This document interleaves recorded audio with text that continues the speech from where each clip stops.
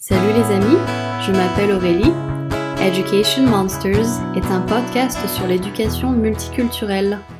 Coucou, bonjour sur Education Monster. Je suis ici avec mon amie Zoé. Donc Zoé qui vit à Paris en ce moment et moi je suis à Montréal. Donc on est en ce moment sur Zoom. Donc Zoé, c'est mon amie depuis très très longtemps. On s'est connus à l'âge de 10-11 ans. Ça fait quand même archi longtemps qu'on se connaît. Et c'est quelqu'un donc qui a fini son master en audit et conseil en entreprise et qui est toujours à Paris. Donc bienvenue à toi. Bonjour Aurélie, donc je suis super contente d'être présente sur ton podcast. Ça faisait longtemps qu'on en a parlé et enfin ça se concrétise. Ah oui, grave, ça fait méga longtemps qu'on en parle et je suis super contente qu'on ait pu trouver ce temps-là. Donc dis-moi, je t'ai présenté un petit peu sur ton plan éducation. Est-ce que tu peux aussi te présenter sur ton plan culture? Alors culturellement, moi je viens d'une famille d'origine asiatique. Donc j'ai ma mère qui est d'origine cambodgienne et mon père qui est d'origine chinoise. Ils ont immigré là à Paris, ça doit faire plus de 40 ans à peu près. Et voilà, mes frères et sœurs, on est tous nés ici à Paris, en France. Puis on a grandi, on a fait nos études. J'ai grandi dans une famille asiatique, mais en France, à Paris. Ouais, et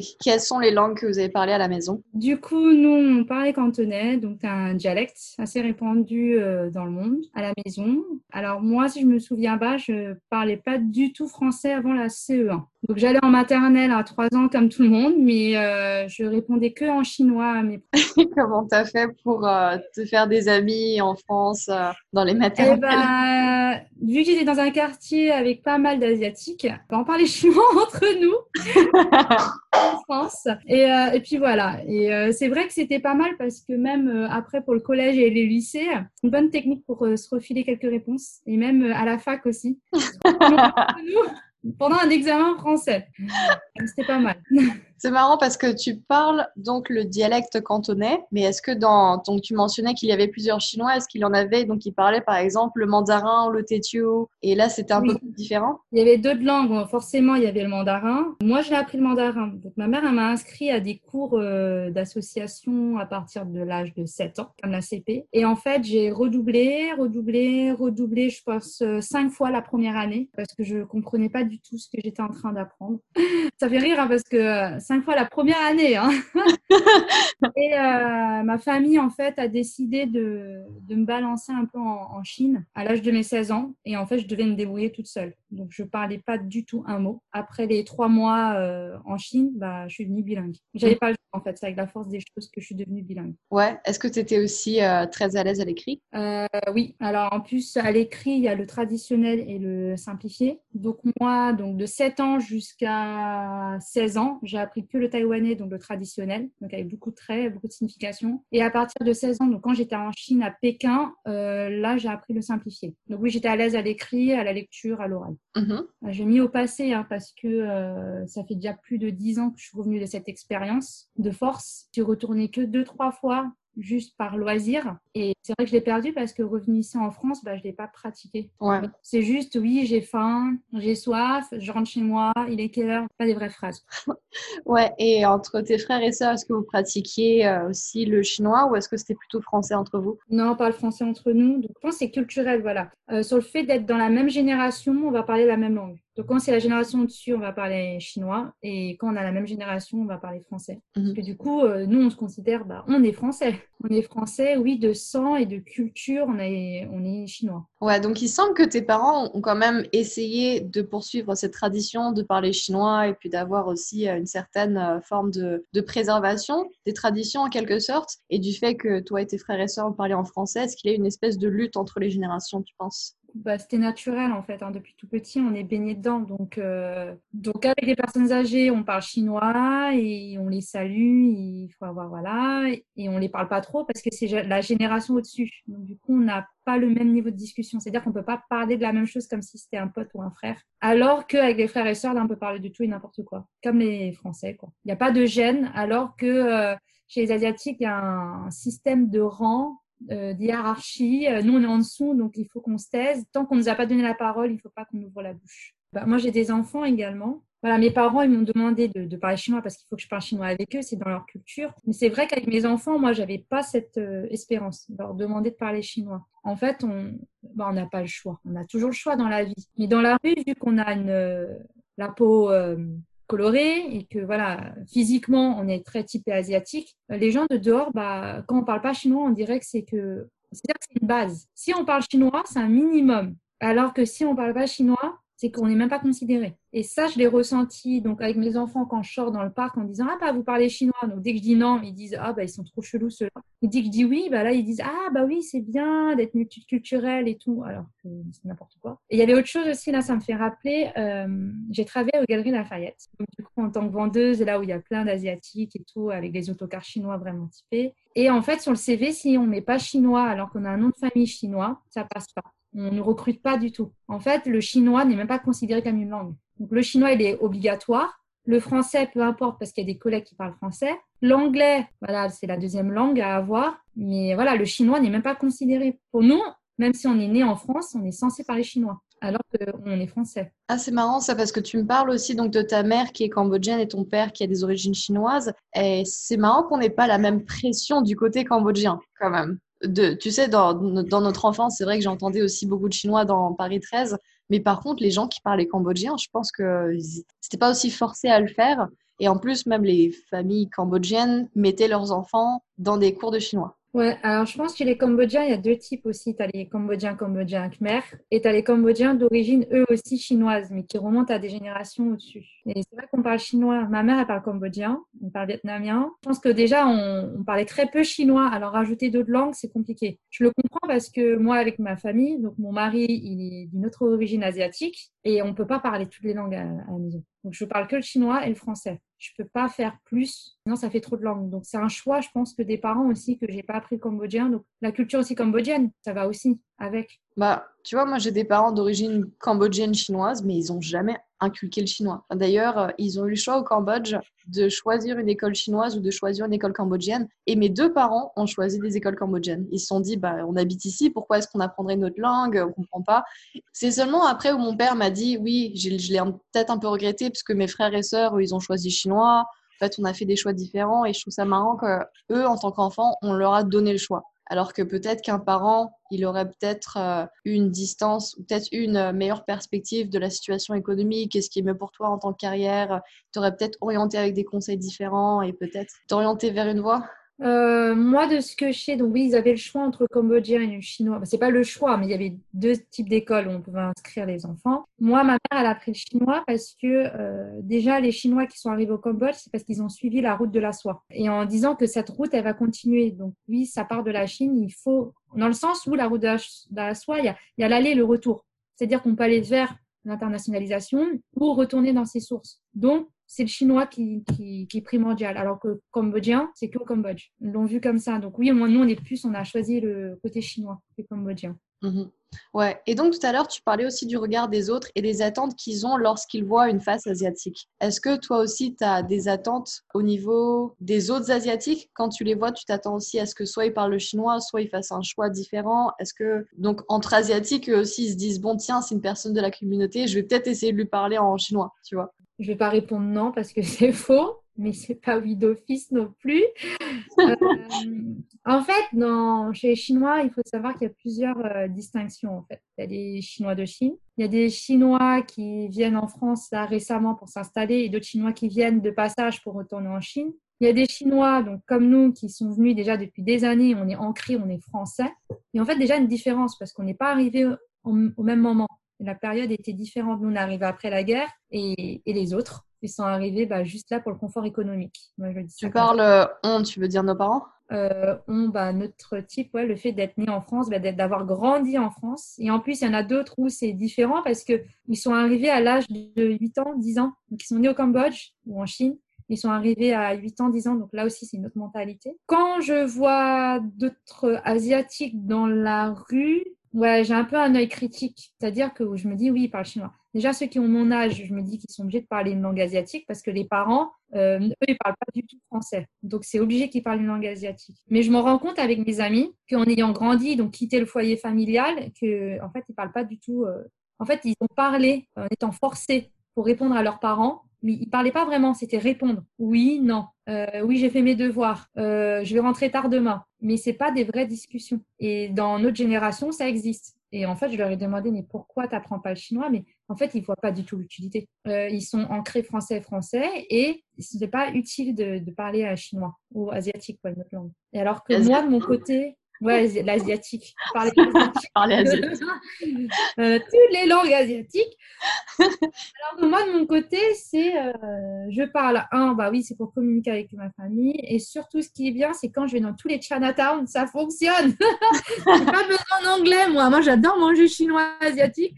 Donc, du coup, quand je vais au Chinatown de n'importe quel pays, je parle que cantonais. Je parle même pas le mandarin, je parle le cantonais et ça suffit. Et j'ai des fois, j'ai des prix, des fois, j'ai le thé qui est offert, des fois, j'ai le dessert, les nougats, les litchis.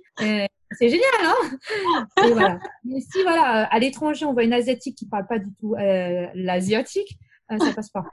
Ça passe pas. Moi, mes enfants, par exemple, je les ai amenés en Chine parce qu'ici, ils n'arrivent pas à apprendre le chinois. Donc, je me suis dit, il faut leur offrir l'environnement. Donc, j'ai fait le choix et l'effort de me déplacer pendant les vacances d'été. Et effectivement, les profs, quand ils voient mes enfants, ils comprennent pas du tout. Mais comment ça se fait que tu as la peau jaune, mais tu parles pas asiatique? Voilà. Mais l'asiatique, il veut tout dire, mais tu parles pas chinois. Ça marche pas, ça n'existe pas, ça. Ça n'existe pas, un chinois qui ne parle pas chinois. Donc, en France, on a la chance, c'est qu'on est libre. Mais je pense que dans les autres pays, c'est pas comme ça. Même au States, hein, quand tu es asiate, je pense qu'il y a beaucoup de clans, de zones, de quartiers. Ça fonctionne beaucoup comme ça. Alors que nous, en France, on est mélangés, c'est un melting pot. Il n'y a pas voilà, il y a pas de racisme, moi, je dis. On est vraiment tout mélangé au fond de nous. Mais c'est peut-être aussi que la France a plus un regard de diversité plutôt qu'un regard divisé. Un peu comme aux États-Unis, comme tu disais, il y a beaucoup de clans et ça se passe plutôt dans les grandes villes et dans les petites villes aussi. Je pense que c'est des manières de se recentrer en tant qu'immigré, parce que vraiment les États-Unis, c'est un pays qui se construit encore au niveau identitaire, donc ils n'ont pas non plus ce luxe d'avoir toute une histoire très riche comme la France, où la France, quand t'es pur souche, t'es censé être blanc, quoi. Donc je pense que la France a déjà son identité et donc on n'a pas besoin de revendiquer, tiens, on est aussi français asiatique. Bah non, en fait, tu es juste français parce que tu as une histoire à laquelle te raccrocher. C'est intéressant aussi que tu parles de choix, de modernité, parce qu'au final, je ne sais pas si tu as grandi avec aussi cette impression que si tu parlais que asiatique et traînais qu'avec des asiatiques, en fait, tu n'étais pas vu comme moderne. Tu étais vu qu'un peu comme, t'es old fashion, tu sais, genre, t'obéis à tes parents, alors que je pense que beaucoup d'Asiatiques de notre génération ont ce besoin de s'intégrer, de se conformer, de se dire, je vais me détacher de ma culture et de mes parents et je vais voler de mes propres ailes et je vais pas forcément traîner qu'avec des Asiatiques. Après, je sais pas quelle a été la pression dans ta famille, mais moi, dans la mienne, on m'a jamais dit, par exemple, tu dois te marier avec un Chinois ou tu dois te marier avec un Asiatique. Ça n'a jamais été quelque chose qu'on m'a inculqué. Moi, je ne l'ai pas eu parce que c'est dans ma personnalité, donc on n'avait pas à me le dire. Et j'ai une attirance pour les Asiatiques, hein. Je suis désolée, mais ça s'est fait naturellement, c'était pas la peine de me le dicter. Mais par contre, dans ma famille, voilà, je suis la seule qui est avec un Asiatique et les autres, par contre, non. Ils sont tous métis, quoi, mes neveux et tout ça. Il n'y a que moi qui est pur sang asiatique. Tu vois, moi, non, c'est l'inverse. Et je pense que dans les couples là, à Paris, quand je me promène, de notre génération, de notre profil, hein, donc né, grandi, tout fait en France, il n'y en a pas beaucoup. Du pur sang asiatique. Mhm. Et alors, en plus, moi, mon mari, il est thaïlandais. Donc, du coup, déjà, nous, on a un métissage aussi. Et alors que moi, je suis cantonaise, trouver un cantonais avec un autre cantonais, c'est super rare. Pur sang, là, on n'en trouvera pas. Et qu'est-ce qui t'a attiré chez ton mari? Est-ce que ça a été le fait de pouvoir élever des enfants dans la même culture, la même langue? Est-ce que c'était vraiment physique? Est-ce que ça a été plus une amitié qui s'est construite? Est-ce que tu as pris en compte, par exemple, le fait que tes futurs enfants auraient une culture un peu plus solide, asiatique? Non, l'amour, ça arrive comme ça. On ne choisit pas. Ouais, l'attirance physiquement. Donc oui, moi, ça a toujours été asiatique. Mais après, moi, j'ai pas fait de séparation chez les asiatiques, mais c'était asiatique. Puis j'étais toute jeune aussi. Donc, je pense, moi et mon mari, c'est surtout parce qu'on partage les mêmes valeurs. Et c'est vrai qu'on a la valeur très famille et culturelle. Donc, on avait ces valeurs-là. C'est pour ça que on s'est rapprochés. Je pense, voilà, pour des personnes peut-être asiatiques comme ça, mais qui n'ont pas cette valeur famille, culturelle, même ils auraient pu se rapprocher. Mais nous, on avait vraiment ça. Et le fait qu'on soit asiatique, oui, ça nous a rapprochés. Rien que par exemple le Nouvel An chinois. Moi, j'étais très impliquée pour le défilé du 13e. Bon, malheureusement, ça fait déjà 1 an ou 2 ans qu'il n'y a plus de défilé, quoi. Mon mari, pareil. Et en fait, pour nous, c'était la fête, quoi. C'était encore mieux que Noël, le Nouvel An chinois. Donc, c'est pour ça qu'on s'est rapprochés. Donc, c'est pas vraiment, ouais, t'es un asiatique, machin. C'est juste qu'au niveau des valeurs, on se retrouvait entre nous deux. Mhm. Ouais, tu parlais de valeurs et de culture, mais est-ce que tu peux aussi te rattacher à des valeurs et des cultures françaises pure souche, vu que tu as grandi là? Bah ouais, la Saint-Valentin, c'est génial. Le 14 février, c'est juste après. Moi, j'ai adoré. C'est tout le temps Nouvel An chinois qu'il y a le 14 février après. Bah oui, on fait tout. Il y a Pâques, le 1er mai, je sais pas, ouais, toutes les fêtes. Bah, on a grandi en France, on est français, hein. On est français, donc déjà, toutes les fêtes, on les fait, on les comprend. Mais même avec mes enfants, là, on a eu le 11 novembre qui passait, là, il y a à peine 5 jours. On leur a expliqué c'était quoi l'armistice. Ah ok, donc en fait, quand tu parles de culture et de valeurs, ce sont précisément les valeurs et françaises et asiatiques mélangées. Ouais, c'est les deux. En fait, c'est une culture qui est nous, quoi.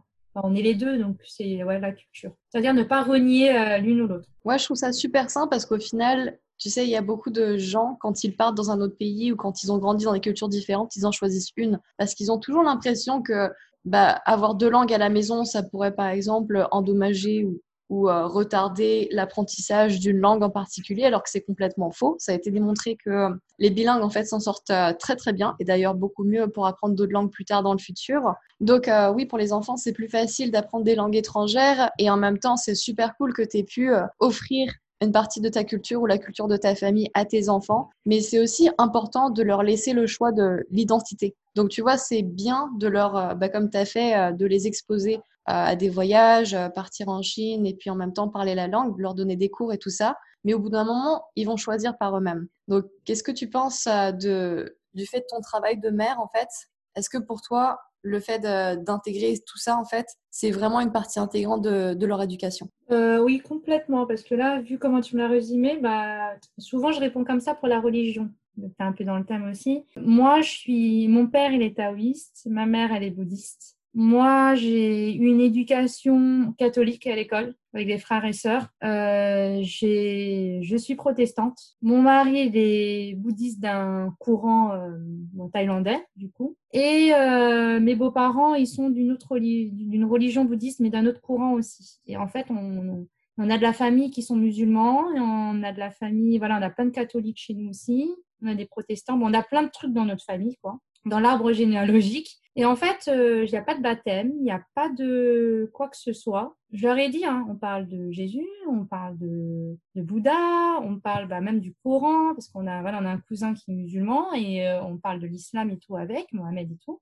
Et en fait, aux enfants, ils nous demandent, mais c'est qui? Mais pourquoi on fait le ramadan? Bah tiens, c'est quoi le carême? Nanana. Et on explique tout. Et je leur dis, de toute manière, vous êtes des enfants, donc on vous explique, vous avez le droit de savoir, mais après, c'est une question de foi. Donc de soi, et si on est aligné avec cette croyance ou cette idéologie. Je leur dis, vous allez faire votre choix quand vous êtes prêt à le faire. Donc oui, ça va avec mon éducation, je leur donne tout, ce que je peux en tant que mère, je les ouvre des portes. Et après, c'est eux qui décident de les fermer ou d'y aller ou d'ouvrir d'autres portes plus tard. Et est-ce que si tu penses qu'ils décident de fermer la porte asiatique, ce serait quelque chose qui te blesserait? Non, du tout. Bah, c'est leur choix en fait. C'est leur choix. Vraiment, mais c'est pour ça que là, c'est bien qu'on soit en France pour l'éducation des enfants parce que personnellement, en France, comme là, on ne voit pas au niveau de la race, on nous voit en tant que personne. Donc, c'est ça qui est bien, c'est que la personne, c'est pas parce qu'elle a une face asiatique que voilà, elle est asiatique, non.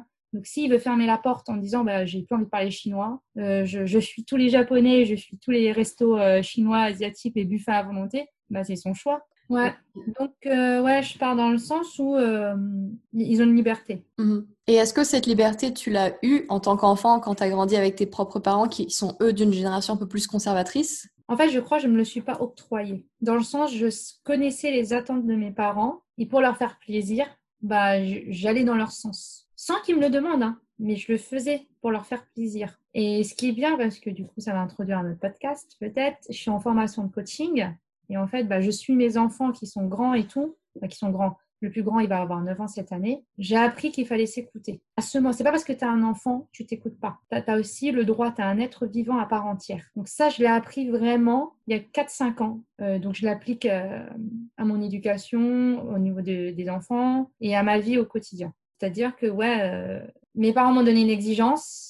Je répondais à leurs exigences sans qu'ils me le disent et c'est un regret. Parce que du coup, je ne me suis pas dévoilée moi à 100% et c'est ce que j'aurais dû. Parce que du coup, au niveau de la relation, elle est biaisée. j'avais une moi avec une image parfaite pour mes parents. Et maintenant, je me rends compte que bah non, c'était pas moi. C'était un hologramme quoi, que je leur ai donné. Ouais, mais au final, ça t'a permis de construire une vie quand même qui est assez saine et qui est dans l'essence du terme de société successful.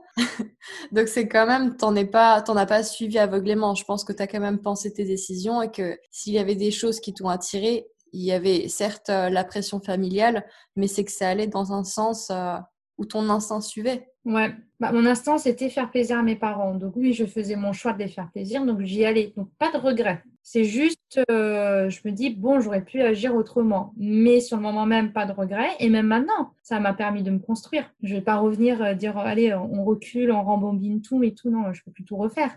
Et ça m'a permis de grandir, d'avoir d'autres expériences. Et peut-être en faisant ça, c'est comme ça que j'ai gardé la culture. Les enfants qui ont une moitié de culture avec moi, du coup, ils réagissent pas du tout comme moi j'ai réagi, hein. Moi, mes enfants, ils me répondent, ils discutent, ils négocient, alors que moi, jamais j'aurais fait ça. Et ça m'a pas appris. Ouais. Est-ce que tu fais aussi en sorte que tes enfants ne regrettent pas la même chose que toi t'as regretté du coup avec tes parents? Tu disais vraiment leur donner le choix, leur expliquer tout et le fait de leur dire tu sais quoi? En fait, t'es une personne et c'est vraiment là où est l'emphase en fait, c'est que t'es une personne avec tes propres pensées et tes choix et tu ne m'écoutes pas juste pour m'écouter mais tu réfléchis et puis tu penses critiquement. Et ben ça, j'avais pensé ça là jusqu'à dernièrement, il y a à peu près avant le confinement, là au mois de mars. Et en fait, depuis le mois de mars, depuis le confinement, donc je me suis refait une recherche en moi et en pensant à l'éducation et tout, parce que le confinement, donner des cours à la maison, c'est pas évident. C'est une première pour tout le monde. Donc, je me suis posée, j'ai beaucoup réfléchi. Bah, en fait, c'est pas une bonne solution non plus pour moi de leur dire bah tu vois tu es une personne à être entière, tu as le droit à ton temps de parole, tu as le droit de dire comme tu veux mais en respectant l'autre personne. C'est pas bien parce que tu es encore dans l'encadrement. Je pense qu'il faut le dire une seule fois. Même, il faut même pas le dire en fait. L'enfant, si tu lui dis pas, il va pas savoir que c'est pas normal. Parce que si tu lui dis oui, tu as le droit de me parler normalement, il va se dire ah bah c'est bizarre, avant j'avais pas le droit de parler normalement. Donc tantôt tantôt ne rien faire, de le laisser grandir et s'il a envie de dire ok. Et s'il dit quelque chose qui n'est pas correct pour moi, je lui dirais bah tiens ça je trouve que c'est pas correct. Je pense que pour moi ça m'a blessée, tu aurais pu le dire autrement. Puis un peu dans cette optique-là, ne plus rien dire et quand ça va pas pour moi, je vais lui dire que ça va pas et lui il va se calibrer lui-même par rapport aux personnes, par rapport aux situations. Et je pense que c'est mieux. Mais d'un œil extérieur, je comprends qu'en gros, c'est l'océan, il n'y a pas de règles, on dit rien, mais je pense que c'est comme ça qu'on pourrait se retrouver en tant qu'être, être en accord avec son cerveau. Et est-ce que tu penses que l'enfant a autant de capacités cognitives que nous à penser, tu sais, au terme du sens large, oui, l'océan, en fait, oui, c'est vrai qu'on n'existe pas dans le néant, dans une société libre complètement, parce qu'on est quand même défini par certaines règles de société. Tu dois avoir un taf, tu dois quand même bien te comporter et respecter les gens. Donc, on vit pas dans ce néant-là. Donc, il y a quand même un minimum d'encadrement qui est donc du rôle de l'éducateur. Et l'éducateur, c'est pas forcément le prof, c'est aussi le parent. Ça peut être une tante, une marraine, un oncle, un voisin, ça peut être n'importe qui. Mais du coup, l'enfant, s'il n'a pas la maturité nécessaire, comme tu dis, bah, si le plus grand a 9 ans, il a quand même besoin de voir un exemple. Donc, comme tu dis, c'est pas encadré pour l'étouffer, mais c'est aussi le guider et pouvoir lui montrer, tiens, voilà, il y a 3 directions, les 3 sont bonnes, ne prends pas la 4e parce que forcément, ça va conduire à une catastrophe, mais je t'invite à choisir 3 trucs. Ou peut-être, si tu penses à une autre alternative, sois créatif. Mais je peux dire ce qui est bien ou ce qui est mal. Ouais, c'est ça. Dans le sens où, par exemple, moi, mes enfants, ils comprennent pas pourquoi ils vont à l'école. Ils voient pas du tout l'intérêt d'aller à l'école. Ils préfèrent rester à la maison, faire des expériences, rencontrer du monde, sortir, s'amuser tout le temps. Et je leur dis, bon, bah, le problème, c'est que c'est la société. Et on vit dans cette société, donc il y a un minimum de règles. Donc, c'est un peu un jeu, donc on va un peu suivre les règles. Donc, tu vas à l'école jusqu'à tes 16 ans. Et après, le problème, c'est que tu as une notation. Et si tu as une passion, mon fils, mon deuxième, lui, c'est les aéroglisseurs. Donc, du coup, je lui dis, bah, aéroglisseur, donc faites ingénieur en hydrodynamique, là, ou aérodynamique, là. Et je lui dis, mais le problème, c'est que voilà, il y a des calculs. Et il y a aussi, il faut rentrer dans des écoles spécialisées. Donc, du coup, ça veut dire qu'il faut que tu bosses tes maths.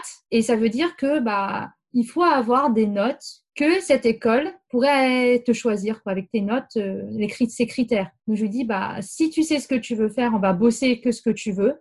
Comme ça, tu rentres dans cette école et tu pourras réaliser ton rêve. Mais je vais pas lui dire, voilà, il faut avoir 20 sur 20 partout, il faut être bon partout. Je lui dis, bah, si tu trouves un intérêt, on y va. Si tu trouves pas d'intérêt, ouais, je comprends pas pourquoi on va apprendre la grammaire, les articles définis, indéfinis, il est dessus. Je vois pas l'intérêt. La grammaire, je comprends pas. Lui, il lit, il essaye de comprendre, ça suffit pour moi. Et lui, il voit pas d'intérêt, donc je vais pas forcer non plus. Donc voilà, il y a des règles, on est en société, c'est vrai, mais t'es pas obligé de tout en suivre. Et même on leur explique, ça dépend ce que tu veux faire. Soit tu veux faire un métier, tu veux faire tes études, tu veux faire un métier. Soit non, t'as pas envie de faire tes études, tu fais un métier. Et qui te dit qu'après tu fais pas tes études. Tu peux changer de métier. Tu peux changer de pays, tu peux changer de style de vie. Là, tu vis avec papa et maman. Qui te dit qu'un jour, tu vas pas faire du sac à dos pendant 1 an? On sait pas. Donc, on leur donne plein de possibilités. On leur dit juste que voilà, là, vous êtes tout petit, vous avez moins de 16 ans. Donc, c'est de rester avec les parents et de jouer les règles de la société. Donc, aller à l'école et d'avoir des notes là où ça vous intéresse. Donc, on joue un peu les règles de la société, mais non, la société, elle dicte pas les gens. On a le droit, on a le choix, quoi. Et donc, tu parlais de cette formation de coaching que tu faisais. Est-ce que c'est une formation qui t'a beaucoup plus éveillé sur l'éducation de tes enfants? Parce qu'en fait, en parlant à tes clients, tu te parles un peu à toi-même. Du coup, tu as aussi cette distance que tu pourrais appliquer avec tes enfants qui fait que leur éducation est plus, plus entière, enfin plus centrée en même temps sur la personne et en même temps sur la société. C'est pas juste, comme tu disais, pour ton enfance, répondre à des attentes de tes parents et en même temps sacrifier le soi-même ou alors le contraire, faire ce qu'on veut mais pas respecter les autres, tu vois. Il y a quand même un équilibre qu'il faut trouver. Est-ce que c'est cette formation qui t'a donné beaucoup d'idées sur ça ou c'était quelque chose qui s'est construit à travers le temps? Non, non, du tout. Moi, j'ai toujours été, depuis la primaire, j'ai beaucoup aidé les gens, j'ai toujours été maternelle, je leur conseillais. C'est de nature chez moi. Donc, pourquoi j'ai fait cette formation en coaching? C'est vraiment pour dire, voilà, maintenant, je vais devenir professionnelle sur qui je suis, en fait. C'est ma passion d'aider les gens, de discuter, de les aider, de les relever. Et là, en fait, le diplôme, c'est juste pour dire maintenant, je peux dire que je suis une pro à l'intérieur, j'ai un papier qui atteste et surtout que je peux ouvrir mon cabinet en disant c'est mon métier et pas juste moi, ma personnalité. Et cette formation de coaching, elle est bien parce que ça m'a appris beaucoup de choses. Ça m'a surtout appris que toi, t'es rien et la personne qui est en face n'est rien non plus. Et il faut que tu l'aides à se construire. Et en fait, elle a les réponses à l'intérieur d'elle, mais elle n'arrive pas à mettre les mots. Donc, c'est comme un enfant, en fait. Un enfant, il est vide aussi. Un adulte, il est vide. Et en fait, on va chercher à l'intérieur de lui ce qu'il aime, ce qu'il n'aime pas. Mais il ne sera que par expérience. Qu'un enfant, il pourra moins répondre qu'un adulte. Donc, c'est ça. Pour un enfant, pour qu'il réponde, il faut qu'il expérimente. Moi, je le vois plutôt comme ça. Donc là, mes enfants, par exemple, ils ont fait plein d'activités. Ça, voilà. Je les ai inscrits à plein de choses, plein d'ateliers.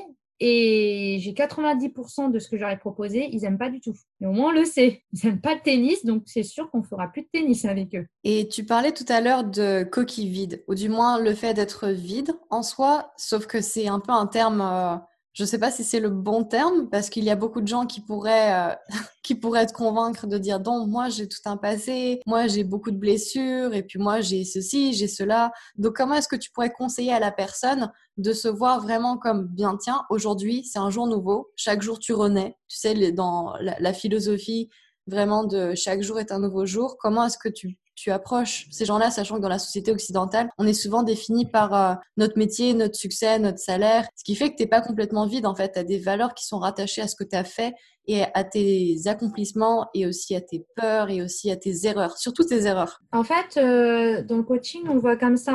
Tous les jours, on a une feuille blanche. On se lève, de toute manière, on a une feuille blanche. On est fatigué, on a la tête un peu dans le chou, mais on se lève. Et ce qui se passe, c'est que en fait, tout ce que tu me dis, les expériences, les amis, comment j'ai grandi, la culture, ça, ce sont des couches qu'on met sur cette feuille blanche. C'est-à-dire, c'est de la couleur. Mais de base, cette feuille, elle est blanche. Et c'est nous qui décidons de mes compétences. J'ai exercé ça depuis tant d'années, depuis 10 ans. J'ai 10 ans d'expérience. C'est la couleur verte. Tous les jours, quand je me lève, c'est moi qui décide de mettre de la couleur verte sur cette feuille en disant, voilà, j'ai la casquette j'ai 10 ans d'expérience dans ce domaine-là. Mais c'est moi qui décide de faire ça. Mais honnêtement, c'est que de la couleur qu'on met au-dessus. C'est nous qui disons qu'on a 10 ans d'expérience. Mais pour de vrai, on n'est qu'une feuille blanche. Mmh.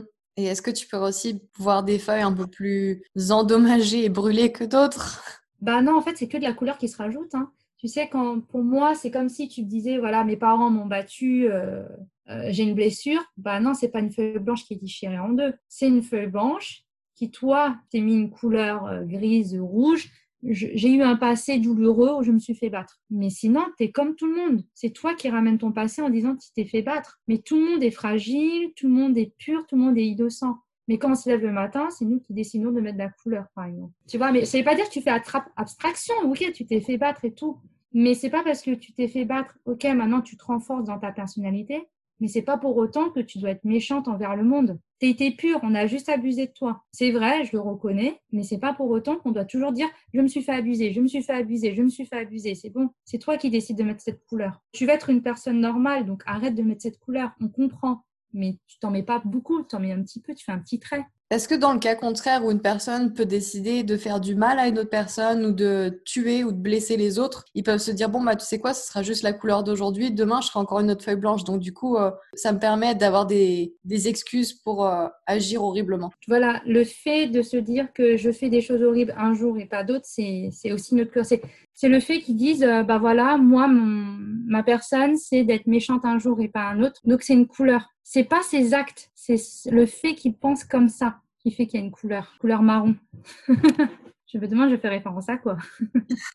Donc tu parlais des différentes couleurs. Est-ce que tes couleurs ont des significations particulières? Non, c'est propre à soi-même, honnêtement. Et tu crois que c'est une aura que les gens ont avec leurs couleurs? Comment ça s'est défini dans ta tête? Alors, avec l'aura, qu'est-ce que je pourrais dire? L'aura, c'est ce qu'on... Non, pour moi, c'est deux choses différentes. L'aura, c'est ce qu'on dégage, la puissance qu'on a intérieurement, ce qu'on peut faire transmettre aux autres. Donc, moi vers les autres. Alors que la feuille blanche, elle est que propre à moi. C'est moi qui dessine ce que je veux être. Tu vois la différence? Ouais, je vois. Et dans le cas, tout à l'heure, pour revenir aux enfants, est-ce que chaque enfant dessine sa propre feuille chaque jour? Mais est-ce que tu penses qu'il y a certaines personnes qui pourraient dessiner à leur place, surtout quand ils sont en bas âge où là, ils n'ont pas du tout le contrôle d'eux-mêmes? Par exemple, bah tiens, j'ai clairement besoin de quelqu'un pour me nourrir, j'ai clairement besoin de quelqu'un pour me changer ma couche. Et dans ce cas-là, bah, c'est quelqu'un d'autre qui va prendre les choix pour toi-même. T'as pas le contrôle total, en fait, de ta feuille. Ouais, t'écoutes beaucoup les parents, t'écoutes beaucoup la maîtresse, tu sais que la société, elle attend beaucoup de toi, donc tu dessines avec la couleur, le crayon de couleur qu'on te dit. Comme prendre le stylo bleu à l'école, le rouge, c'est que pour la maîtresse, et le vert, c'est pour l'autocorrection. Pourquoi on n'a pas choisi d'autres couleurs? Ah, bah, il y a le violet, il y a je sais, voilà, il y a plein de trucs. Mais voilà, ça a été décidé ainsi, donc on va le faire. Et c'est Donc, marrant parce que donc on a tous plus ou moins des âges différents où on se dit tiens, on va pas laisser les autres personnes dessiner sur ma page, mais c'est là où je vais me prendre en main mon propre crayon. Et parfois, tu sais, il y a des gens qui peuvent donner le crayon à la société jusqu'à très très longtemps, jusqu'à ses 50 ans, 55 ans, tu vois. Alors qu'il y a des gens qui sont très vite indépendants et qui déjà dès l'âge de 14, 15 ans se disent bon, je vais être maître de moi-même, je fais ce que je veux, tu vois, c'est des personnalités différentes que je trouve très intéressantes et qui en même temps enrichissent notre cercle d'amis et puis le fait qu'on soit tous divers et qu'on peut s'accepter notamment avec nos différences. Bah, tu vois, je pense qu'il y a aussi les contraires s'attirent, mais du fait qu'une personne très indépendante pourrait par exemple se relier à une personne très attachée et très, comment dire, très stable parce que justement, tu sais, genre les uns envient les autres.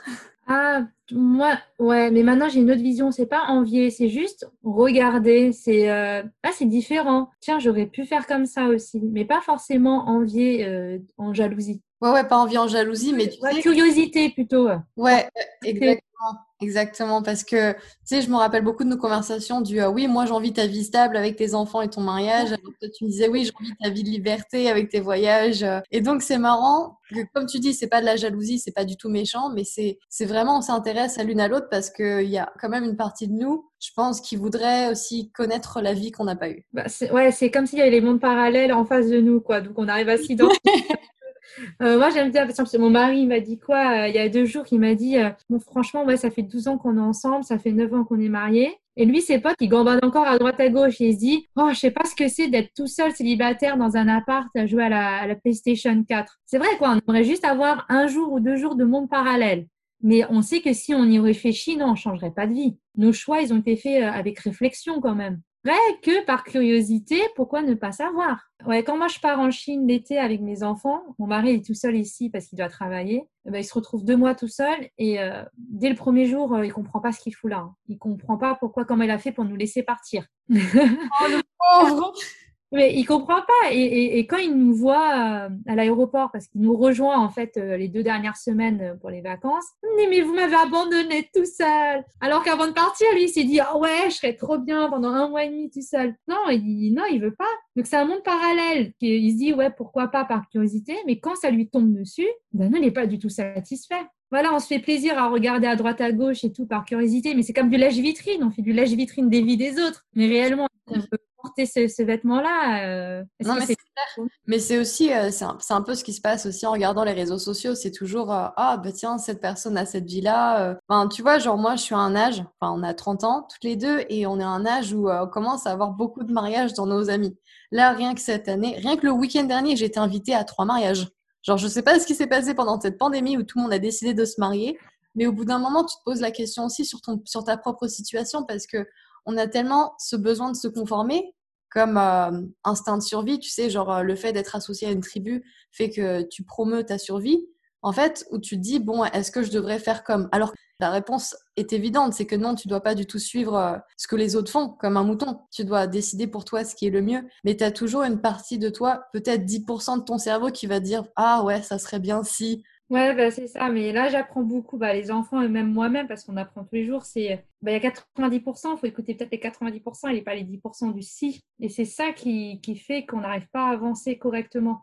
Quand tu regardes tous les réseaux sociaux, quand tu regardes Twitter, tu as énormément de fake news qui fait que ça te dévie de la vérité. Et puis ça a été le cas en fait pour la plupart, rien que pour la pandémie, tu sais, genre les théories de complot, ça a été le cas pour les élections présidentielles américaines, et puis même pour le changement climatique, tu sais, des sujets qui sont extrêmement importants, mais du fait qu'il y ait tellement de bruit, comme tu disais, les 10%, en fait, ça te dévie de ta mission, ça te dévie de ce qui est vrai. En fait, c'est marrant qu'on fasse un parallèle sur ce sujet-là parce que quand on parle de famille, en fait, c'est tout un système. Et puis, c'est la même chose aussi pour l'appartenance culturelle. Tu regardes beaucoup ce qui se passe autour de toi, mais sans vraiment réfléchir sur ce que tu veux. Parce qu'au final, tu sais, quand on parlait de feuilles blanches dans l'enfance, des fois, on est habitué à ce que quelqu'un d'autre nous dessine sur notre feuille. Tu sais, que ça soit un parent, un éducateur. Et parfois, on a un peu du mal à laisser faire, tu vois, genre à laisser partir cette main-là qui nous a guidés pendant longtemps et à nous-mêmes de prendre le crayon et de se dire, bon, maintenant, c'est moi qui suis maître de mes choix et c'est cool que je décide de ma propre culture, de ma propre religion,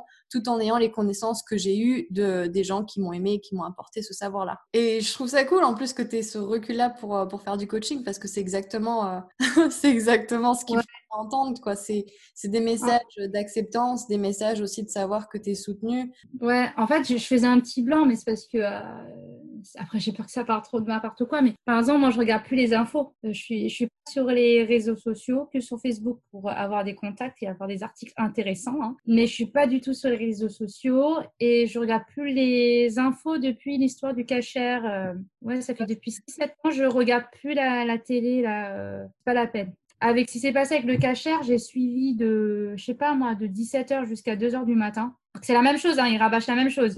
J'étais anxieuse, j'étais stressée, j'étais pas bien pendant un mois, j'étais enfermée chez moi. Ouais, mais est-ce que tu peux nous rappeler cette histoire? C'était quoi? C'était non, un terroriste qui est rentré dans un supermarché Cachère dans le 12e arrondissement. Il a pris des otages. Donc il y a une partie des clients qui sont partis et une autre partie qui était enfermée dans le frigo, dans le froid, parce qu'il y avait le terroriste et je sais plus comment ils ont fait, mais ils sont sortis, je sais pas quoi. Il y avait la police qui est arrivée. Bon, il n'y a pas eu de mort, mais voilà, ça. Je vois, c'est un supermarché. Là, on va faire des courses et c'était à quelques stations de chez moi. Donc ça tournait, ça tournait, ça tournait. Et donc depuis ce jour-là, j'ai fait c'est fini, je regarde plus les infos. Et là, quand on a eu Charlie Hebdo et on a eu le Stade de France, j'ai dit heureusement parce que les deux d'un coup, je crois que je serais évanouie en même temps. Non, et là, avec le Covid, je pense que ça arrête pas.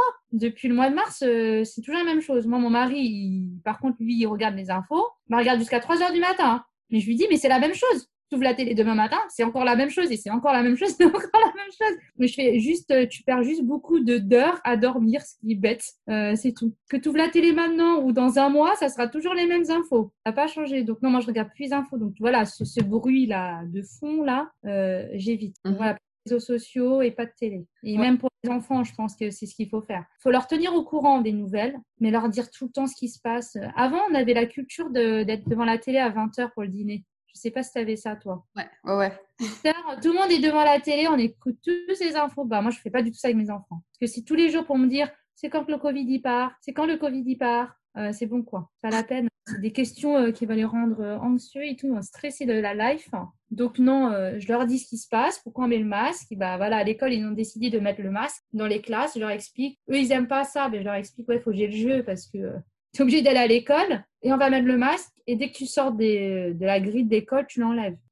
Mais c'est hyper intéressant que tu parles de Covid, surtout en ces temps où c'est assez difficile pour tout le monde. Et puis nous au Canada, en tout cas, et puis aux États-Unis, ils ont encore l'école en ligne, donc en hybride ou alors complètement en ligne s'il y a plusieurs cas dans les cours ou dans les profs. Donc je pense que c'est aussi important, comme tu dis, de préserver la santé mentale des jeunes parce que c'est très difficile. Déjà, tu sais, nous, quand on était jeunes, on n'avait pas du tout de restrictions. On pouvait se faire des amis alors que là, cette année, les enfants n'ont pas d'amis, tu vois. Et en fait, de regarder les news, c'est comme tu dis, ça donne tout le côté pessimiste, mais sans vraiment avoir de réponse. Alors qu'au final, ce qu'on devrait faire, c'est plus avoir un espèce de pas en arrière et se dire, bon, qu'est-ce qu'on peut faire aujourd'hui pour pas que ça soit chiant de rester enfermé à la maison et qu'est-ce qu'on peut faire sachant que si ça se trouve, demain, ça n'ira pas mieux. Et qu'est-ce qu'on peut faire aussi pour rester positif dans cette pandémie qui est un peu en train de taper les nerfs de tout le monde là, mais c'est vrai que qu'est-ce que tu peux faire pour améliorer ta vie aujourd'hui et sans espérer une réalité qui n'existe pas. Donc la réalité c'est que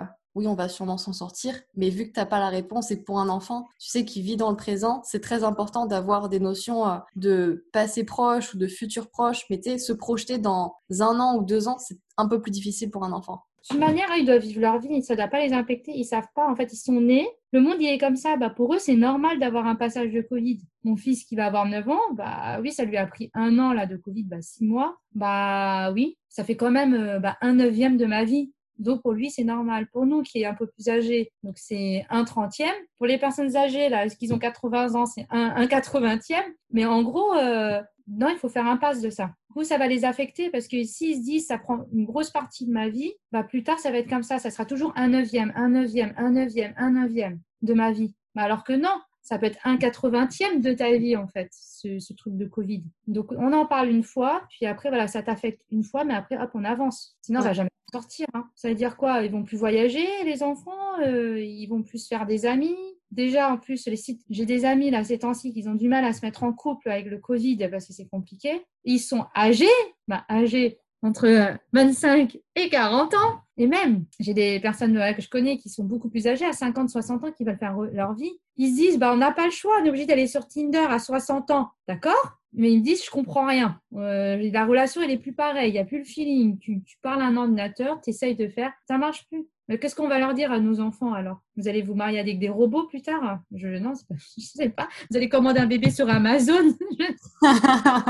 C'est pas possible. Donc non, la vie, elle n'est pas comme ça. Non, on va aller pas dans ce sens. C'est juste que ça arrivé, la pandémie. Ok, on vit avec, c'est un passage et puis ça va partir. Donc, il faut leur apprendre des choses normaux. Exactement. Et puis, je voulais aussi revenir sur un point important, c'est que la dépression, elle affecte pas un âge particulier ou un groupe de personnes en particulier. Je pense que c'est quelque chose qui peut affecter tout le monde de manière égale. Et c'est pas parce que tu es d'une certaine culture endurcie que tu es forcément immunisé contre ces sentiments d'isolation ou le fait de trouver le temps long, tu vois, parce qu'on est tellement habitué à avoir un train de vie intense avec le travail. Tu sais, t'as ta routine.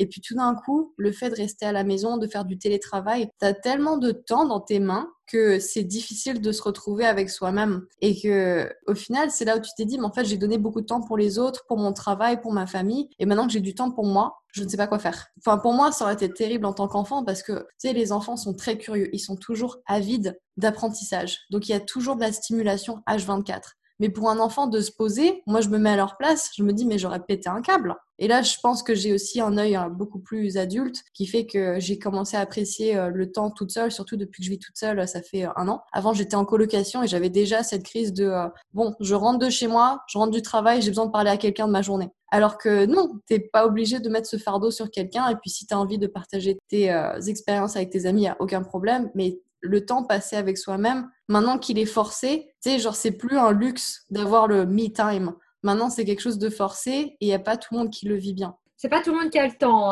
honnêtement.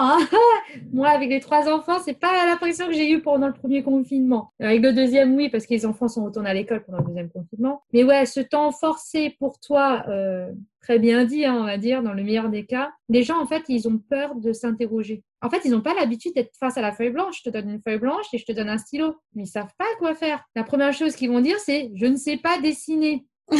Et en fait, c'est ça. Et ils savent pas dessiner, donc ils ne dessinent pas. Ils vont dire, ils sont toujours dans le rejet. Non, je dessine pas, je dessine pas. Je t'ai dit, je sais pas dessiner. Je sais pas chanter, donc non, je chanterai pas au karaoké. Non, non, non. Bah, en fait, c'est la même chose. Ils ont pas l'habitude. Et je pense, à force de le faire, donc d'être forcé, si on le prend dans le bon côté, dans le bon sens, c'est bien parce que du coup, cette feuille blanche, elle va se remplir de ta manière, de ta façon, de ce que tu veux, de tes couleurs, de tes formes et tout. Alors que si tu prends pas cette occasion, bah, plus tard, tu retournes dans l'ancien schéma. C'est quelqu'un qui va prendre le stylo en disant, faut que tu sois au boulot à 9 heures, il faut que tu quittes après que ton boulot soit fini. Faut qu'il y ait des heures sup, je m'en fous que tu t'engueules avec ta femme ou avec ton mari ou avec tes gosses, ça se passe mal. Tu fais ton boulot. Là, c'est le patron qui est en train de dessiner ta vie. Tu as ta journée de 7-8 heures là. On est réveillé que 12 heures dans la journée, voilà, à peu près. Il y a déjà 8 heures au travail. Il nous reste 4 heures avec les trajets, on va dire, avec les machins. Il nous reste à peine 2-3 heures. Donc oui, c'est bien d'avoir du temps forcé pour soi. Et il faut le prendre. Et je trouve ça super bien. C'est pour ça, moi, je suis en coaching parce qu'il y a beaucoup de gens qui ne savent pas le faire. Et que c'est bien qu'ils viennent voir des gens des coachs pour leur dire bah voilà comment on fait pour prendre un stylo déjà. Et dessiner, ça ne veut pas forcément de faire des dessins. Dessiner, en fait, de base, pour quelqu'un qui est en maternelle ou quelqu'un qui est même à la crèche, on leur donne un crayon et un papier blanc et ils dessinent déjà. C'est juste faire des traits, voilà, utiliser son crayon de couleur et faire quelque chose avec. Pas forcément que ça doit ressembler à une forme, à une fleur, à la mer, à un cheval. Je sais qu'il y a des rythmes différents de vie et puis ça rejoignait un peu le sujet dont on parlait. Donc déjà, petit 1, donc le respect de soi parce que son temps est limité. Et petit 2, ouais. Il y a aussi le fait d'être enfantin. Donc le fait de s'autoriser à revenir vers ses sources et pas tout le temps se tenir aux standards d'adulte. Donc d'adulte responsable, travailleur, qui projette l'image de la personne qui a déjà tout dans sa liste, donc famille, maison, travail et tout ça. Mais comme tu dis, le fait de juste dessiner une maison et on s'en fout si c'est réaliste ou pas. Donc ça peut être une maison avec 3 têtes et 2 bras, ça sera une maison. Et je pense que les gens oublient le fait qu'on peut jouer. Et puis surtout en France, tu sais, on n'a pas la culture des jeux de société. Alors que ça l'est un petit peu plus aux États-Unis et au Canada. Tu sais, les gens, quand ils se voient, ils peuvent jouer aux cartes, ils peuvent jouer à des jeux. Alors qu'en France, je l'ai beaucoup moins vu. Je pense qu'en France, c'est plutôt des terrasses, apéros, donc des choses un peu plus adultes. Donc tu prends ton petit alcool et tout ça. Et puis, alors qu'aux États-Unis, au Canada, il y a la culture de l'alcool, mais ça l'est beaucoup moins qu'en Europe et en France. Non, ça me fait penser à un livre de Catherine Geiger. Et en fait, c'est un petit garçon qui dessine genre une bulle, une forme. Et il dit à sa mère, tiens maman, je dis c'est un crocodile qui a mangé un animal. Et sa mère elle dit bah non, c'est juste un rond, mais il n'est pas très rond. Et le gamin en fait il n'est pas content. Mais c'est exactement comme dans Le Petit Prince, tu sais, le boa qui a mangé un éléphant. Et en fait, les adultes pensent que c'est un chapeau, alors qu'en fait, c'est un éléphant dans un boa. Mais pour les adultes, ça a la tête d'un chapeau, puisque tout le truc est marron. Ouais, bah c'est ça, ouais. Donc, c'est la vision des autres. Je pense qu'on est trop fermé à cause de l'éducation, la société. En fait, les gens se concentrent sur les règles. Mais nous, en coaching, par exemple, c'est super, mais là, ça rejoint vraiment. C'est qu'il y a un cadre. Mais dans ce cadre, tu es libre. Et en fait, ce qui se passe, c'est que les gens, là, ce qu'ils font, eux, c'est marcher sur le cadre, le carré, là. Ils marchent sur les lignes. Alors qu'ils ont tout l'espace du carré, je veux dire. Ils n'ont pas que les lignes du carré, ils ont toute la surface. C'est comme si tu parlais d'un cercle et d'un disque. Les gens, ils voient un cercle, mais réellement, c'est un disque. Tu as la surface aussi. Ouais, ça me fait penser aussi à une situation que j'avais vue il y a longtemps, c'était qu'il n'y avait pas de limitation, mais on est addict à ces limitations. Ouais, c'est ça, ben, exactement. Et les gens, ils voient que ça. Les gens, ils vont pas être trop contents quand ils vont m'écouter, mais les cadres en France qui disent « Ouais, j'ai trop de travail, je bosse comme un malade. » Mais je suis désolée, un cadre, votre supérieur, il est censé vous donner une charge de travail de 35 heures. Et en tant que cadre, vous avez la possibilité d'organiser votre travail, de faire comme vous pouvez avec l'accord de votre responsable. Mais ça ne veut pas dire que vous devez faire des heures sup. Ça ne veut pas dire que vous devez rentrer à la maison et faire du télétravail. C'est pas du tout ça être cadre. Un cadre, c'est-à-dire que tu as 35 heures de travail, de charge de travail, mais tu t'organises. Donc, tu es beaucoup plus autonome. Alors qu'un salarié lambda, lui, c'est un 35 heures dicté 9 heures, 17 heures. Mais en fait, non, tu as les cadres, eux, ils vont dire, non, c'est le minimum à faire 35 heures. Et après, il faut qu'on fasse plus. On voit vraiment la limitation et on essaye de dépenser notre énergie au-delà de ce qu'on nous demande en plus. au lieu de regarder ce qu'il y a à l'intérieur. C'est ça, mais je pense que c'est aussi venu plus récemment avec la compétition. Parce que tu vois, à l'époque de nos parents, c'était un peu plus chill. Disons que t'avais ton diplôme, t'avais un travail. Alors que maintenant, quand tu viens de finir l'école, il faut déjà que tu aies de l'expérience. Donc tu peux pas juste trouver un travail aussi facilement qu'avant. Disons que même aux États-Unis, au Canada, il y a beaucoup cette compétition dans la science que j'ai vu dans les laboratoires. Donc, dès que tu as fini ta licence, tu es censé déjà avoir fait plusieurs années de bénévolat dans un laboratoire pour que tu saches manipuler des méthodes, des techniques. Parce que sinon, après une licence, c'est là où tu commences ton bénévolat. Mais tu n'as pas un labo qui va te recruter payé si tu n'as pas déjà mis les pieds dans un laboratoire. Et moi, j'arrive pas. Je suis une invitée, mais un peu spéciale hein, pour ceux qui m'écoutent. Mais moi, les recruteurs, c'est malheureux à le dire, mais ceux qui sont en ressources humaines, les recruteurs, ils sont en sciences humaines, mais ils sont pas du tout dans l'humain. Ils mettent des gens dans des cases. Il n'y a pas de relation humaine. Pas recruter quelqu'un parce qu'il a des expériences, il a fait du bénévolat, je sais pas quoi, il a gagné des prix. Mais attends, c'est-à-dire que la personne, elle se connaît pas, donc tu connais pas sa réelle valeur, sa réelle capacité. Qui dit qu'une personne qui n'a jamais fait ça, mais en fait, elle a une réelle capacité, en fait, c'est un génie. Mais vu que tu veux pas essayer ça, mais tu préfères prendre quelqu'un qui est déjà au max de ses compétences et tu te dis, c'est bon, elle va me garantir ce niveau-là. Alors que l'autre personne qui n'a rien prouvé sur le côté, juste son diplôme, et avec sa personne, bah ça suffit pas. Et en fait, ça, pour moi, c'est le problème de sciences humaines. En fait, on perd carrément le sens. Je comprends pas. En plus, c'est nous qui peuplons la terre le plus, quoi. Et on sait pas s'écouter entre nous. Et on fait que se comparer, alors qu'il y a assez de place pour tout le monde. Il faut juste bien s'entendre, s'écouter.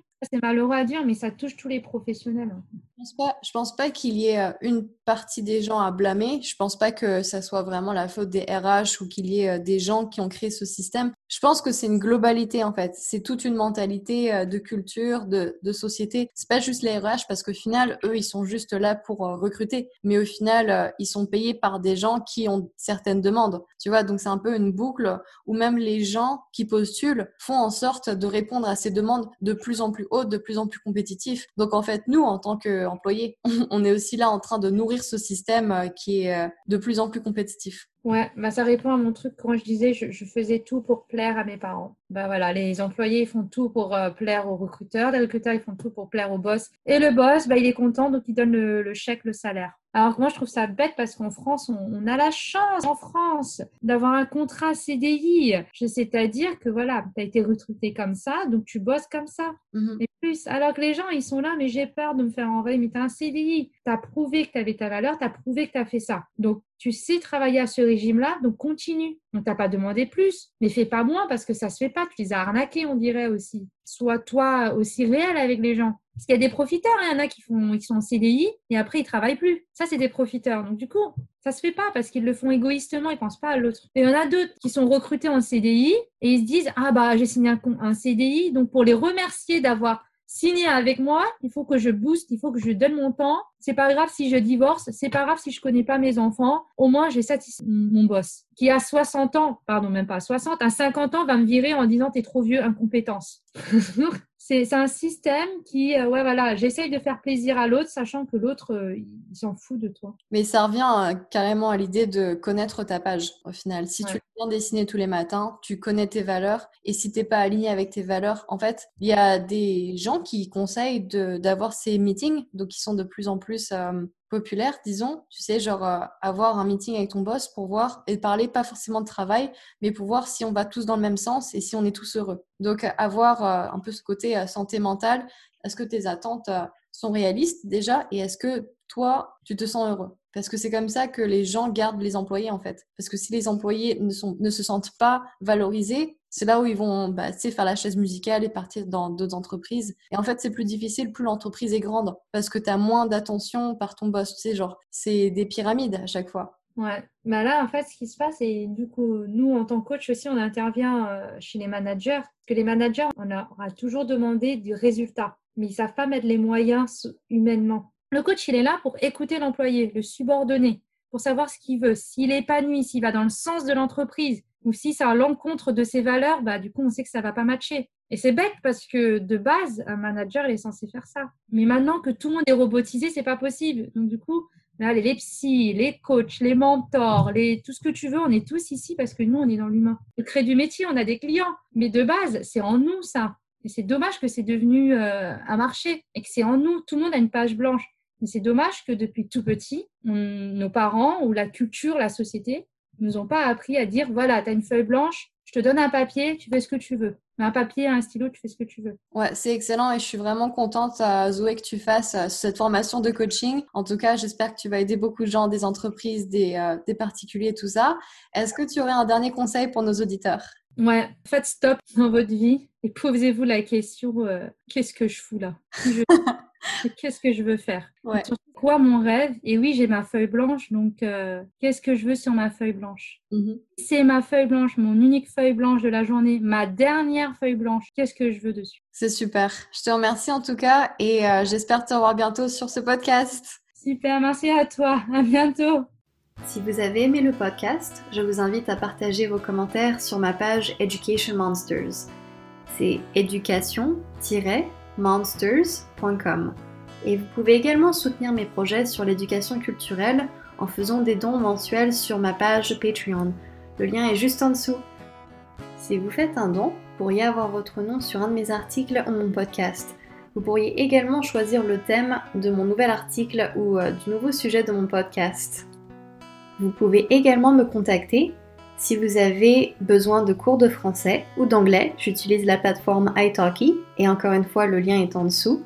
Vous pouvez aussi m'envoyer un message si vous voulez faire partie de mon podcast et avoir un épisode. Allez, bisous!